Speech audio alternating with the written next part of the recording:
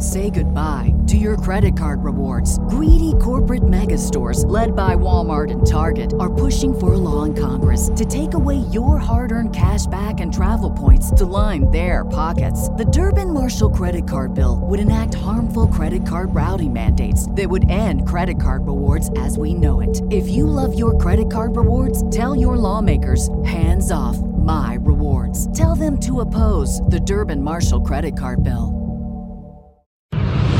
TheChairshot.com. TheChairshot.com. Always use your head.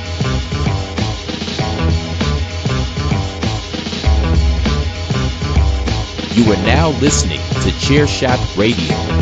Always use your head.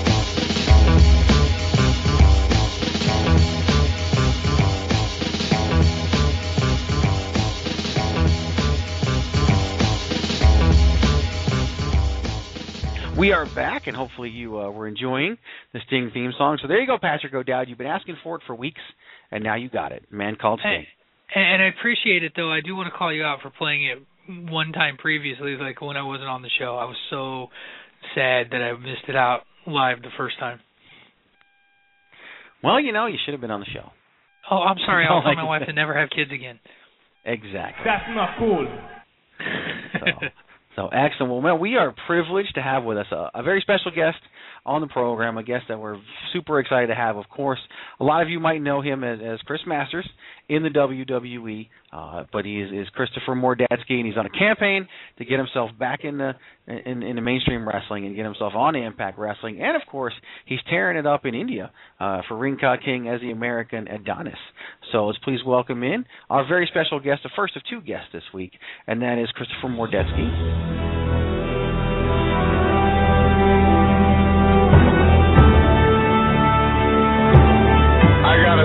I am digging the man called Sting. I love it. Thank you. I love it. We do like. I haven't heard that song in ages. That's one of my favorites too. So I was definitely really appreciating that as I was listening to you guys. That was great. No problem. We're old school fans at heart, and so we do like to do that from time to time. And the other songs we use the Steiner Line song. We use the Bad Street theme. Yeah, we go old school with that. What about the Axe and the Smash? Their Demolition. Disaster. Next week on the Greg DeMarco Show, we're going to have to play the Demolition theme song, and we'll leave it. Hey, I'm a lifelong fan too, man. That Stinger thing was great. What's up, guys? How you doing? We're doing excellent. We're doing excellent, and we appreciate you coming on. Of course, everybody, the voice you hear is the voice of Christopher Mordatsky, formerly known as Chris Masters. Very, very happy to have him on the show, and do thank you up front, Chris, for taking time out of your busy schedule for us and our listeners. We definitely do appreciate that. Now, I know that you guys are the ones supposed to be asking the questions, but I just have to ask. I mean, I was hearing all this stuff last night about Dave Otunga doing some kind of masterpiece-esque entrance, and did you guys actually get to see that? He did a little pose. Tell me. Go ahead. Oh yeah, he came out on the stage and he got down on like one knee and he slowly brought the arm up. Oh no, he didn't. Oh yes, he did. Then what did he do? That's pretty much it. And then he just came up and did a little pop up after he froze down in the thinker pose, and then he popped up and started to walk down to the ring. Who in the hell does he think he is? I think you might have to take the. Everybody knows that only I can bow to my knee and then pose. I'm just joking. That's pretty funny. But yeah, it created a lot of commotion on Twitter last night. All kinds of people telling me about Dave Otunga, and I wasn't watching Raw. I'm on a bit of a boycott myself for the time being. I mean, I've seen like you guys, I'm a lifelong fan, and, my favorite wrestling is old wrestling. So if I'm going to watch something, it's going to be probably from, 10 years ago or so, probably. Or, of course, I'll watch Impact on Thursday, seeing as that the MTI campaign is in full swing, 2012, baby. That is true, and that's the big motivation to bring you on the show is try to help you get on Impact Wrestling, and we are definitely going to get there. Don't you worry about that. But before we get to your Teenage Movement or even your WWE run, I want to go back to your time in Ultimate Pro Wrestling. Promotion responsible for such people as Samoa Joe, Christopher Daniels, Frankie Kazarian, even John Cena. Talk about the impact of your time you spent there and the training that you had. Well, I mean, it was UPW is a great place for like learning, how to bump and learning how to, protect yourself and, learning, mostly the basics because, once it came down to developmental, it got much more in depth. It became more about not necessarily, learning how to take a hip toss. It was much more about, making sense of a match and, we started with Rip Rogers. I mean, it's easy. It's the UPW thing is it was a great place, but it's an easy thing to kind of fast forward through because most of it was just learning how to do the generic universal spot, which was the drop down hip leapfrog hip toss, arm drag, body slam, and tuck your chin, hit the ropes the right way, that kind of stuff, and so.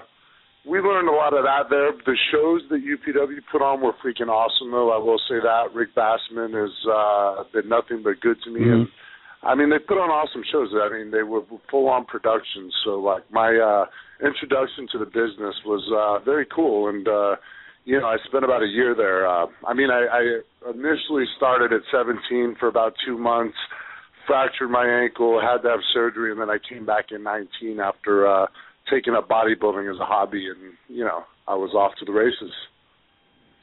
Nice, and I actually got my hands once on a 2-disc set of before they were stars, and it was essentially all UPW stuff, and it's amazing to watch and see the prototype and see Christopher Daniels with a full head of hair and stuff like that. So and a battle royal. Really? Yeah, he had a full head of hair and a battle royal where the biggest participant, the main participant, was a guy named Christopher Mordetsky. Oh, my God. No way. That is amazing. Yeah, I probably had long hair. Video, man. You did? I don't remember if the hair was long or short or not, but you definitely had hair, and I think you had a goatee. And it went full circle, of course, later in your career. Man, that feels like ages ago. Wow. Yeah, wow. I forgot you had that DVD. I remember watching that over your place. Like I remember seeing that. That was crazy. And the great thing, and this is a total aside by us, and usually it's the guest that Rambles on. Today it's us. That DVD, whoever put it out, literally was in the extras was advertising for porn DVDs and full on X-rated porn commercials on the extras of the DVD set. So oh my God, I was going to say because I've never seen that DVD, so and nor have I endorsed it or anything. I've never seen it before. So, no idea. But that's not the first time that's happened. I've had other promoters do supposed interviews that ended up turning into DVDs that I saw on sale on the internet, which is quite upsetting. Oh yeah, I can understand that, but that's unfortunately a part of the business that you're in. So, not to put anybody on blast, Axel, Portugal. Not that he's listening, I'm sure. Probably not. Well, let's move forward into a little bit about your WWE run, and we just wanted to start you. We talked about the Masterpiece gimmick. Where did that come from? How did that come to be, and who had the idea for you to be the Masterpiece? Well, this is how the process happened. I'm Chris Mordetsky is that's who I am during the day. Yep. Then I go into Chris Masters. No, actually, it's I went to OVW and. What was it? Dr. Tom Pritchard had just told me one day when I came in, he's like, you're now Chris Masters. So, of course, I'm not going to argue that. I was like, okay. And I kind of rolled with that for a while. And then, I already had kind of the stereotype of a body guy, per se, you know what I mean? Because I came in, obviously, like a, with the perception of being a bodybuilder turned wrestler, which I never was. I took up bodybuilding as a hobby to get into wrestling. I've always, like you guys, like Richard, I was a lifelong fan. But, anyways, to get back to the point, what was the point we were getting at? Oh, just where the gimmick came from, like where the Masterpiece idea came from. Yeah, well, so Dr. Tom Pritchard basically renames me Chris Masters. I have the body guy stereotype, and I'm sitting around one day just hanging out with some of the homies in OVW were chilling, and Matt Morgan actually he just dropped the Masterpiece on us, and it was just like light bulb went off. Brought it to Jimmy Cornette the next day, and from that point on, I was the Masterpiece Chris Masters.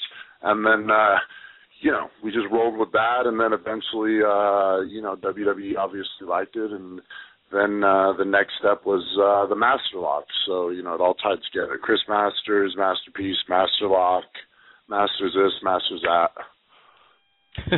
Masters everywhere. Masters everywhere. So, and then, of course, trying to reunite with I wonder if I can use the name Masters. That's something I'm going to have to look into. What if I just went by Masters? Is that, do they own that? I wonder. I don't know. Wow, that totally answered the question we were going to ask, because we were going to ask you later what you could call yourself. You just stole one of Patrick O'Dowd's questions that he forced me to add.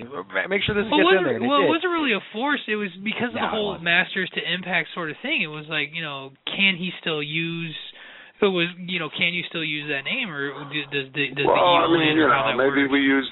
Well, maybe you know what, that Adonis name is actually kind of good. That they for Rinka King. I don't know about the American Adonis. That works good for India, because we were doing, like the American Adonis is supposed to be an American heel, and I was working a lot of Indian baby faces. But the Adonis name is good. Maybe with something else before it. I don't know. If anybody listening has anything creative, feel free to suggest. Also, another thing, if anybody listening knows how to change the damn Facebook timeline and disable that, please let me know, because that thing is freaking annoying. If anybody knows how to do that, it'll be one of our listeners. Don't worry about that. Oh, please call in and give me step-by-step directions on that, because it's annoying me. I don't like it. Because we have some great listeners on this show, and we also have a couple that, do live in their parents' basement. So we would definitely have them get on there. But I want to talk a little bit about, you got to perform on the grandest stage, as it's called, and that was, of course, at WrestleMania 22, and you teamed up with Carlito. That's cool. Yeah. And had a chance to wrestle Kane in the Big Show, and talk to us about what it's like to wrestle at WrestleMania compared to other events, even, SummerSlam versus WrestleMania.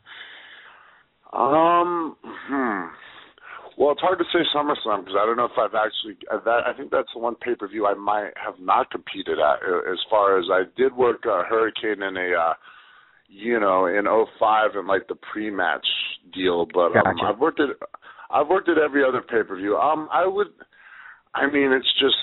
It's a combination of the energy of the crowd, because I remember the one I was at was Chicago, and Chicago is just like hardcore, obviously, as you guys know, and that's just hardcore wrestling audience, and you just like you guys know, like we've been going back to being a lifelong fan, what WrestleMania means.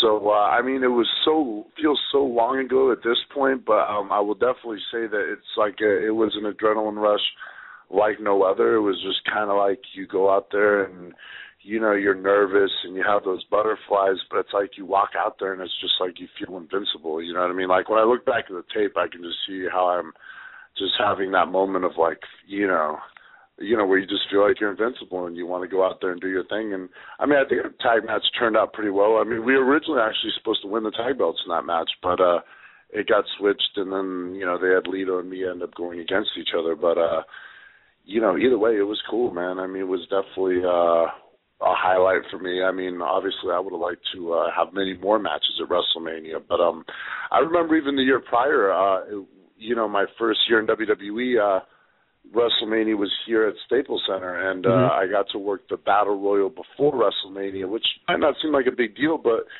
for a guy who's just, I just started on the road maybe 4 months prior, and so everything was still a big deal to me, let alone being in my hometown at the Staples Center, working the Battle Royal in front of the WrestleMania crowd, and I was the last guy in there with Booker T.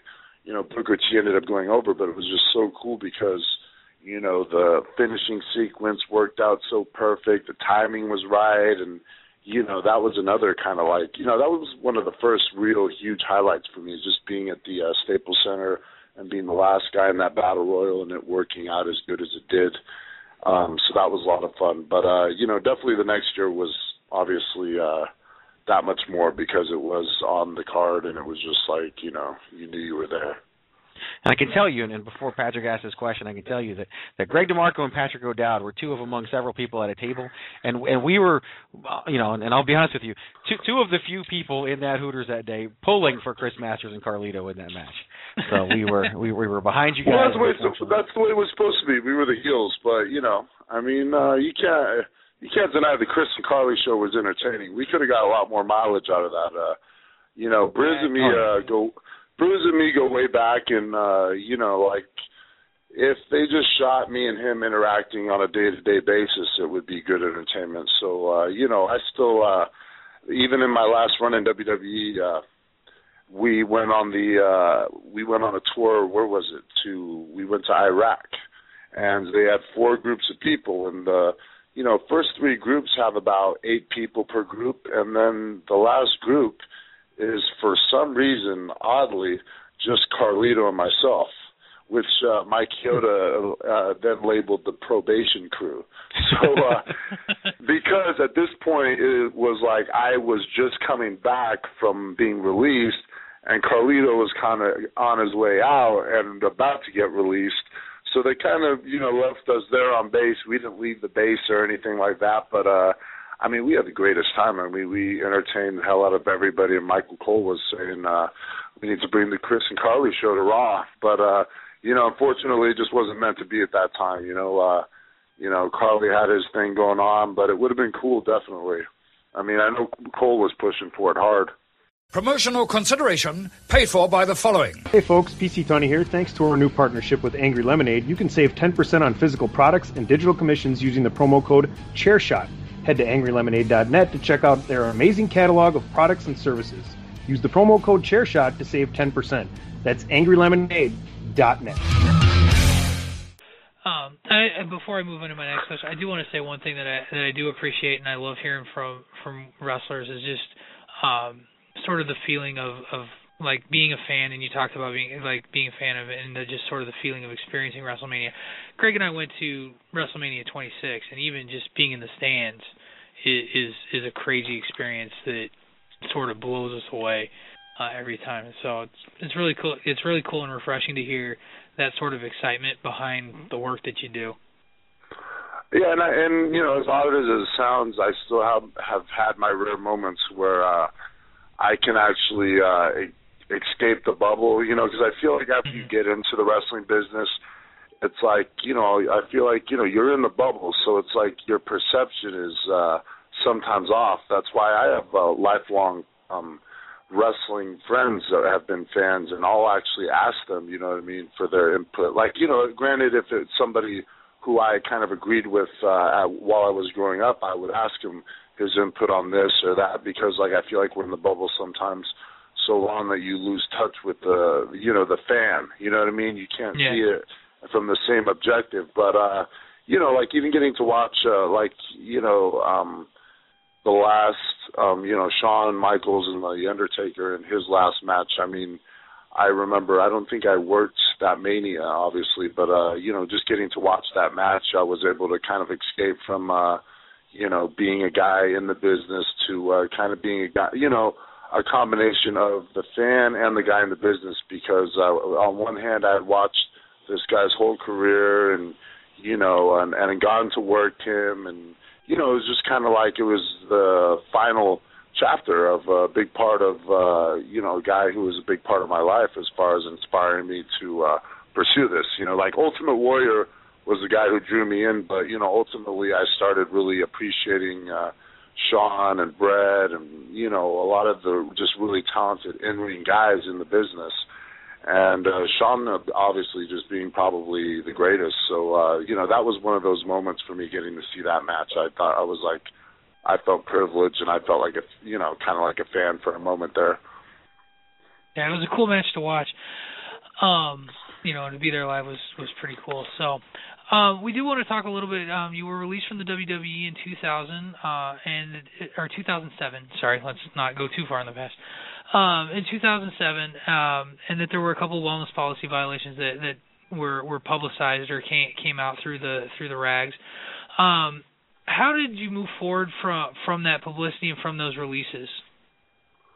Well, it was a lot of it was misconstrued because, you look up my name and automatically people assume steroids.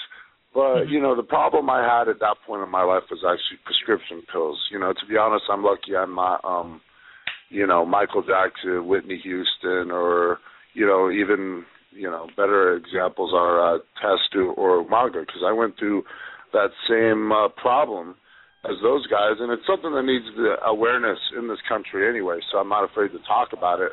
But, I went through a battle with prescription pill addiction, and that was a huge, it kind of really completely derailed my career because, once I went to rehab and took that stint off, it was like I was never able to get the company kind of behind me again after that, whether it be, after I came back from the rehab or when I was rehired again in 2009. It was just kind of like, at that point, whether it was a lack of faith or whatever it was. But, I made a lot of mistakes. But, I was obviously able to come through and get myself right and, realize that I had a problem, and I got myself straight, and I'm still here today.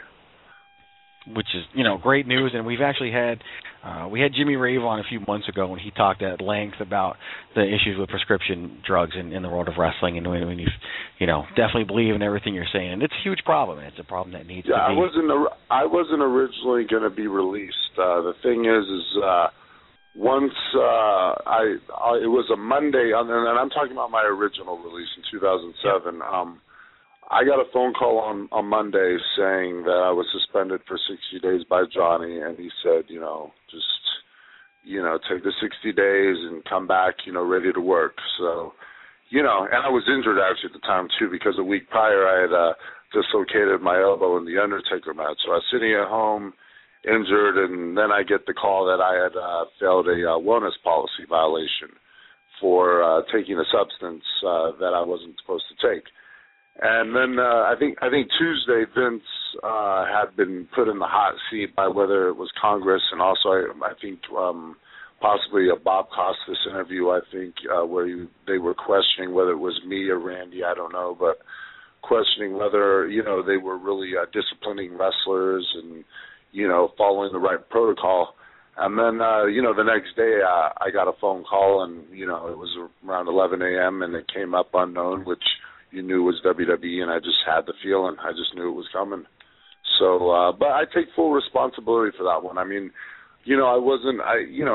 started on the road at 21 years old, and, I'm the first one to admit that I wasn't ready in various ways for the responsibility given to me because, whether it be in-ring wise, a lot of people want to critique my early work. It's like, well, that's the thing. And you're seeing it still nowadays. Guys are rushed. Some guys are taken with no experience at all, and then they're put into the developmental, in some cases, and then they're put into the developmental system, and then they're on TV within a year.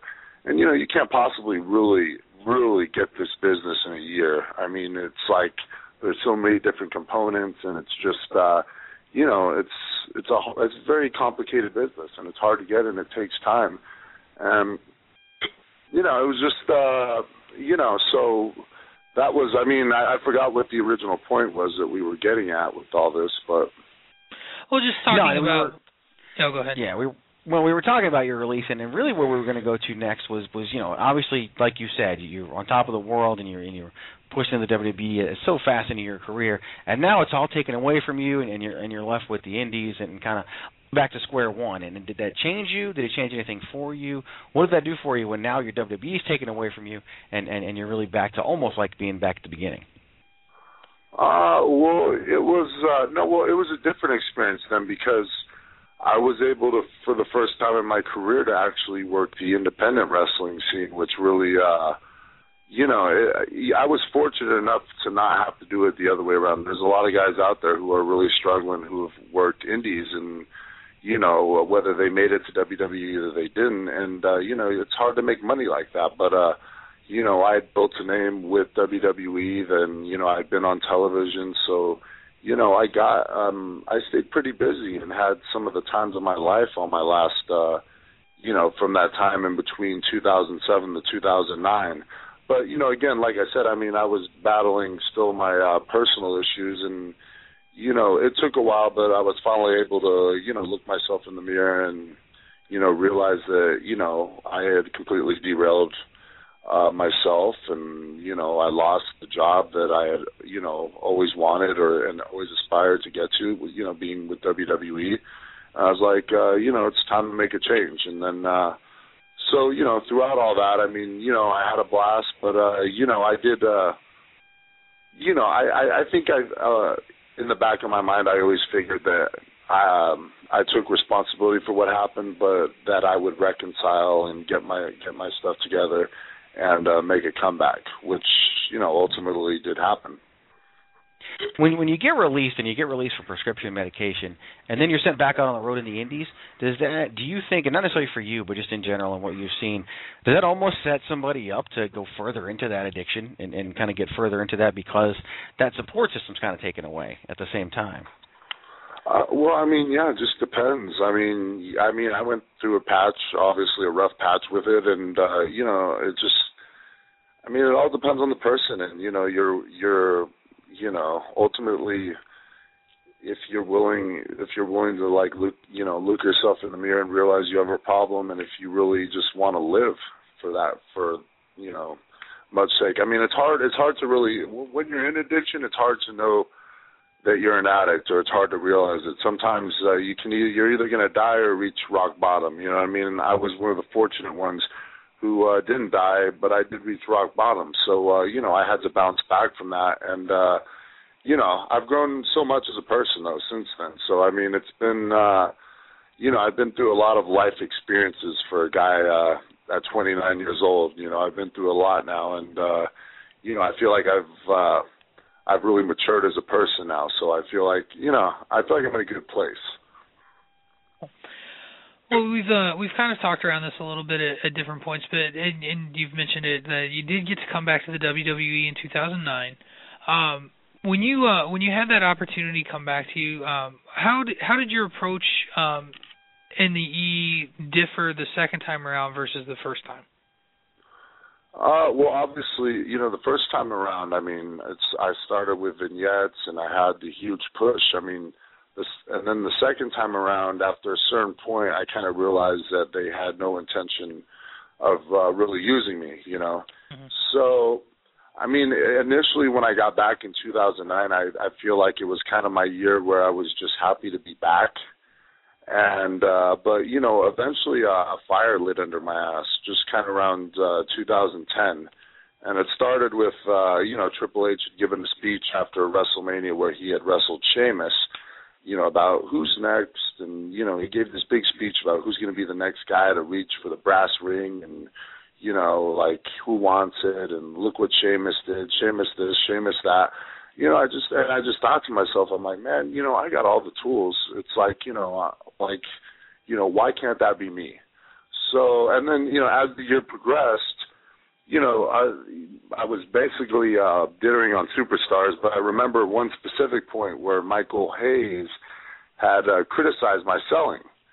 So that was kind of a turning point for me where I went I internalized that and I kind of went back to the drawing board and I kind of stopped, kind of erased all the wrestling that I'd watched over all the years from my mind kind of completely and tried to wash it out and just go out there and really emotionally invest myself in my matches and, if I got hit, how would I really sell it and, and just basically all the trying to perfect all the different components of my game. The first thing that, started to come along was the selling. After Michael said that, it was like it really kind of just something just snapped in my head, and I approached it different, and I felt like I became probably by the end of 2010 and going into 2011 one of the best sellers in the company. You wouldn't know unless you watch Superstars, but if you see any of the matches, you'll see that from there. And then that wasn't it. It was also about obviously making people believe, getting sympathy and people believing you're hurt, being able to convince people that, but also, bringing it in the babyface comeback, making the fire up organic, and not forced, and, that's all stuff that comes with time, man. That's like, that's why, like, we talk about these ring guys coming in a year. You can't just get that feelings because all you're thinking is, hip toss, body slam, this, insert this here, and you're not able to relax and just emotionally invest and just be in the moment type thing. When you had this experience, and Michael Hayes said this, was there any one person that helped you with that you went to and said, hey, I want to sell better, I want to be more convincing? Was there an individual that you sort of worked with? No, not at all. It was more just, I was probably, I was at the best. Another thing was I was at kind of the perfect weight and size. So, I mean, I was able to move a lot better. I was around 255, 260. So I was able to move better, and I was just starting to understand the art of it more. I was just starting to understand, it's like I knew how to do all the moves and whatnot, but it's like I started understanding, how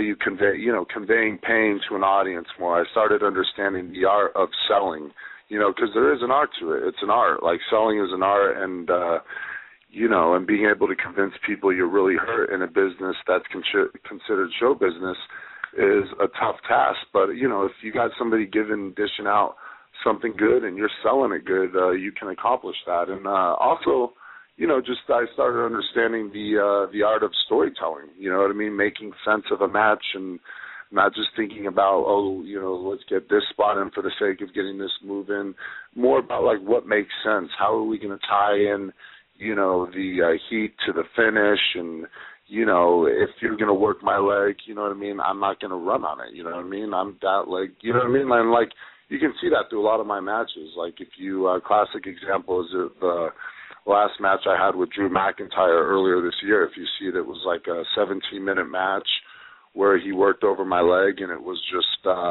probably impeccable storytelling. And, that might sound arrogant to some, but, watch the match and you tell me any different.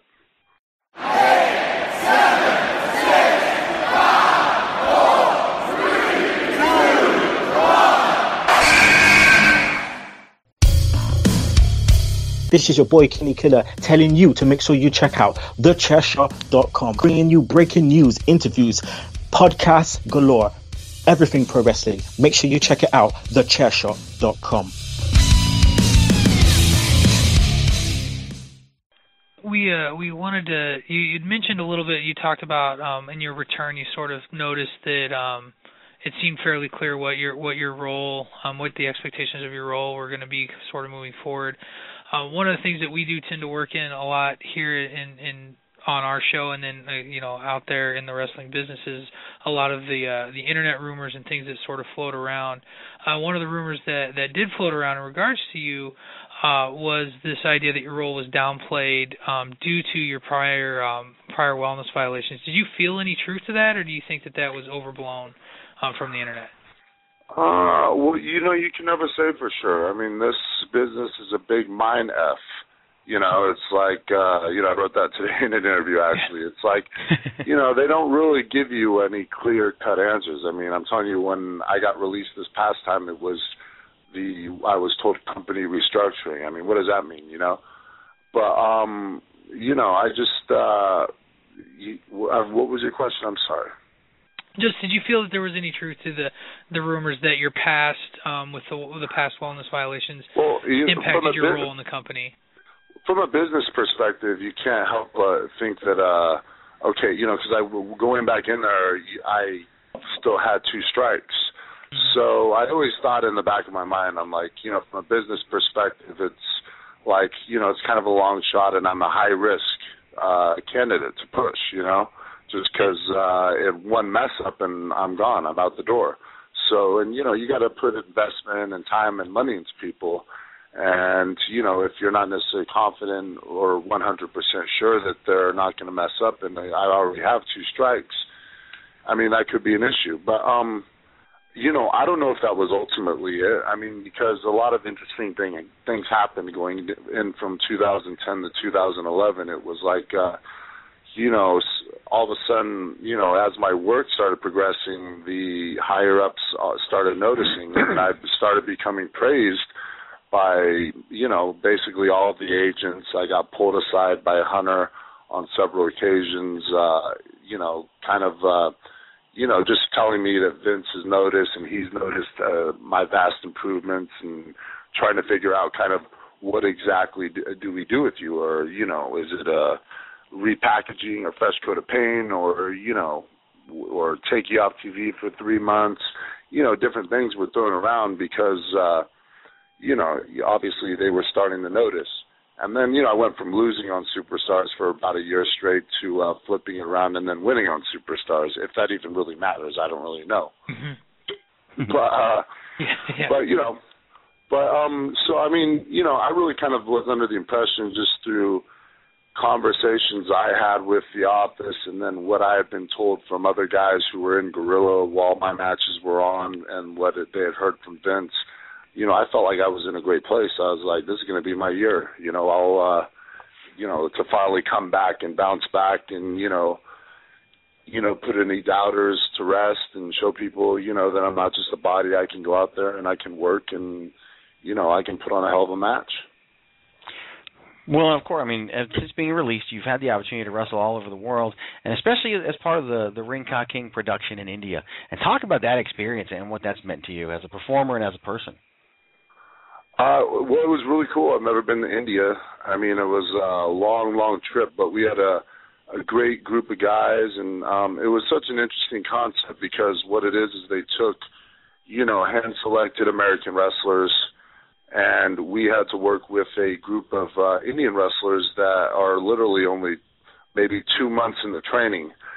So, I mean, it was really a challenge to go out there and, be able to put on even a passable match with a lot of these guys because they didn't understand, in 2 months in, what do you know? So it was a real challenge, and we had to keep things real basic. But, India is still, they don't know wrestling too well, so it worked. It worked to our advantage, and, Jeff Jarrett and Abyss and Dutch and Sanjay and everybody who was involved was like, we had just such a good crew that it was nothing but good times, and I think we really made the best out of it. I wrestled Trevor Murdoch, I think, and that aired just about a week ago, which was a pretty good match, and then I ended up working Vieira down the line in the season, which ended up being pretty good, especially for a guy who had only been in the ring training for about 2 months, I believe. So, yeah, excellent. Yeah, and Harry Smith got food poisoning and was in the hospital for 2 days. So, on a side note. Yeah, that's what happens overseas. And everybody listening, and you are listening to the Greg DeMarco Show with Greg DeMarco and Patrick O'Dowd, presented by ForumMania.com and streaming worldwide on the Voice of Choice Nation at VOCNation.com. And I want to talk about your most recent pursuit. And of course, you've gone on a public campaign and a pursuit of a spot in TNA called the MTI, or Masters to Impact. And just kind of tell us why do this? Why go on this campaign? Let's see. It's strictly due to the fact that I feel like right now I'm the best I've ever been. And from the feedback I've gotten, seeing as that I'm 29 years old and at my peak, and my only job qualifications being Samoan drops and suplexes, I don't think I should technically be unemployed. So, it's basically, I was kind of a member of the IWC before I ever even made it, so it's kind of like my rally cry to the IWC, and it's kind of, and not just the IWC, but wrestling fans in general, just to support the cause. And, if you, like I said, anybody who's seen where I'm at, and just my in-ring work, I can definitely be an asset to any company. One company's loss can be another company's gain, is the way I look at it. Nice. And you mentioned this a little bit before, that you through the Ring Ka King work, that you've had the opportunity to work with Jeff Jarrett. We know that you also probably have access to Dave Lagana and some other TNA officials. Have you gotten any response yet to the Masters to Impact campaign, or is it still sort of largely building?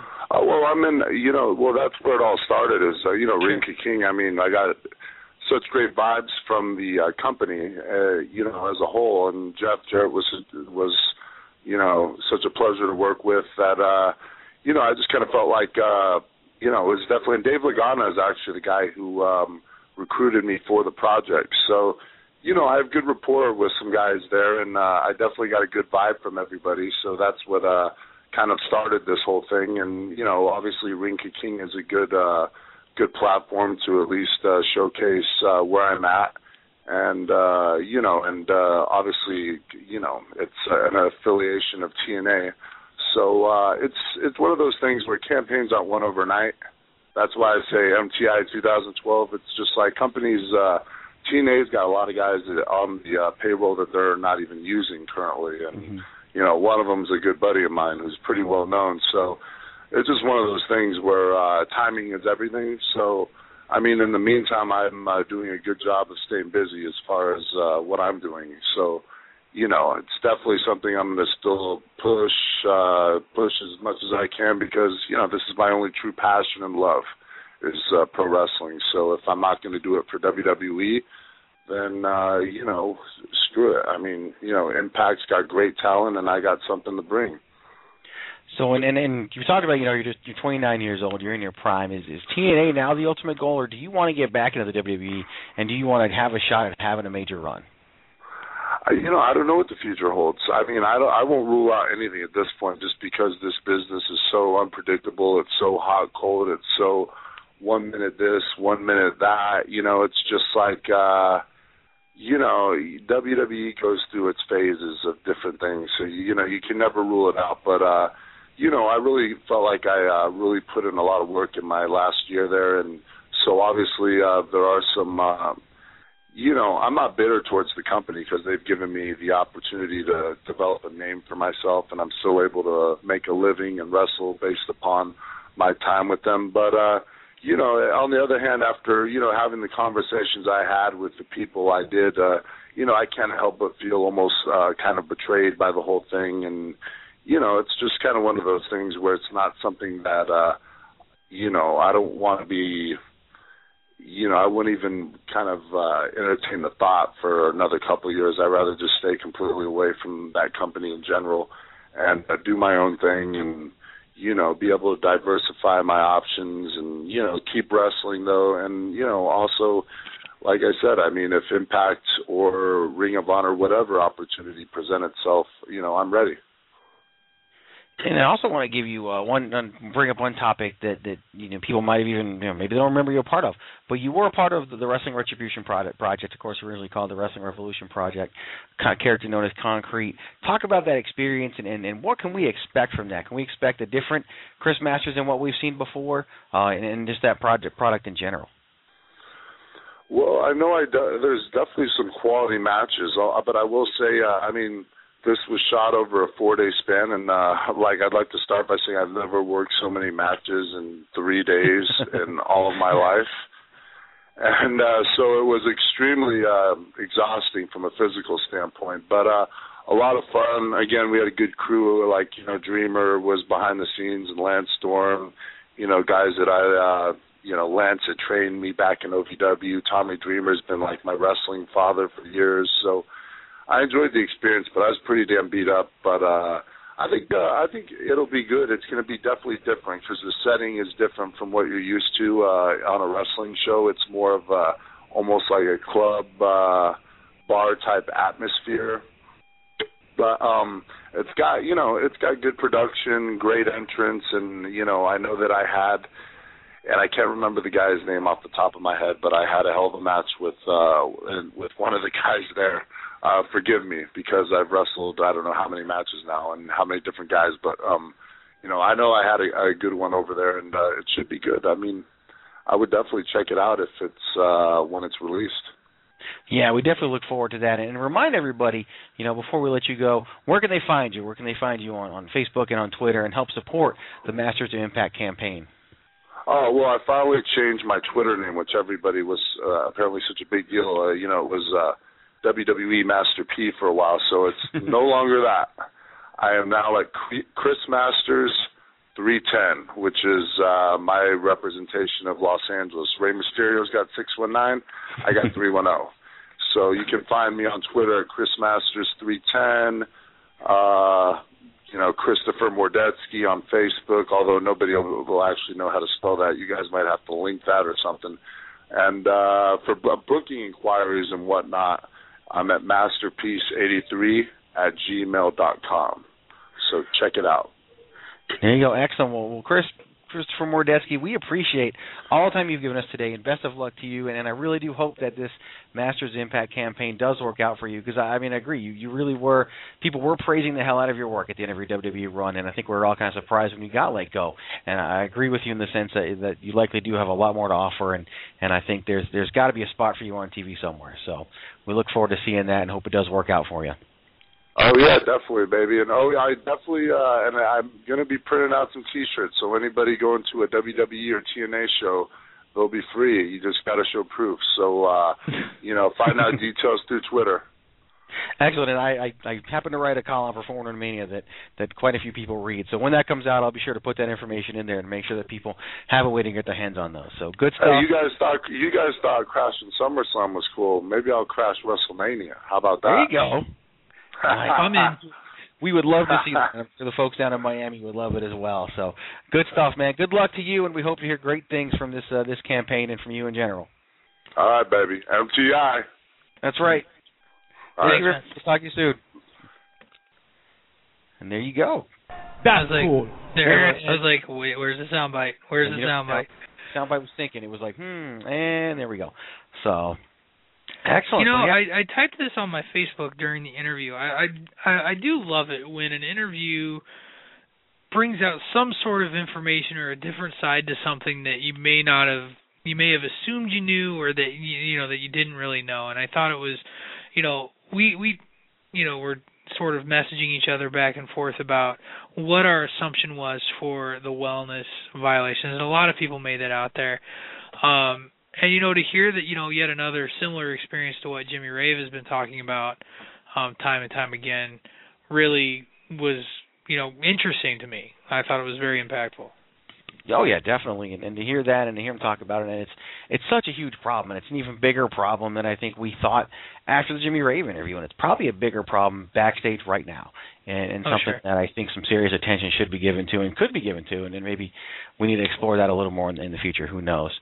But, thank you to Chris Masters, and was with us for Christopher Mordetsky, was with us for, it was literally forever, almost an hour, and felt like it just flew by. And that's just, goes to show all the great stories he has to tell, and I'm sure he could have had a ton more, too. So we're going to take break number 2 real quick, and because we do have Gregory Irons.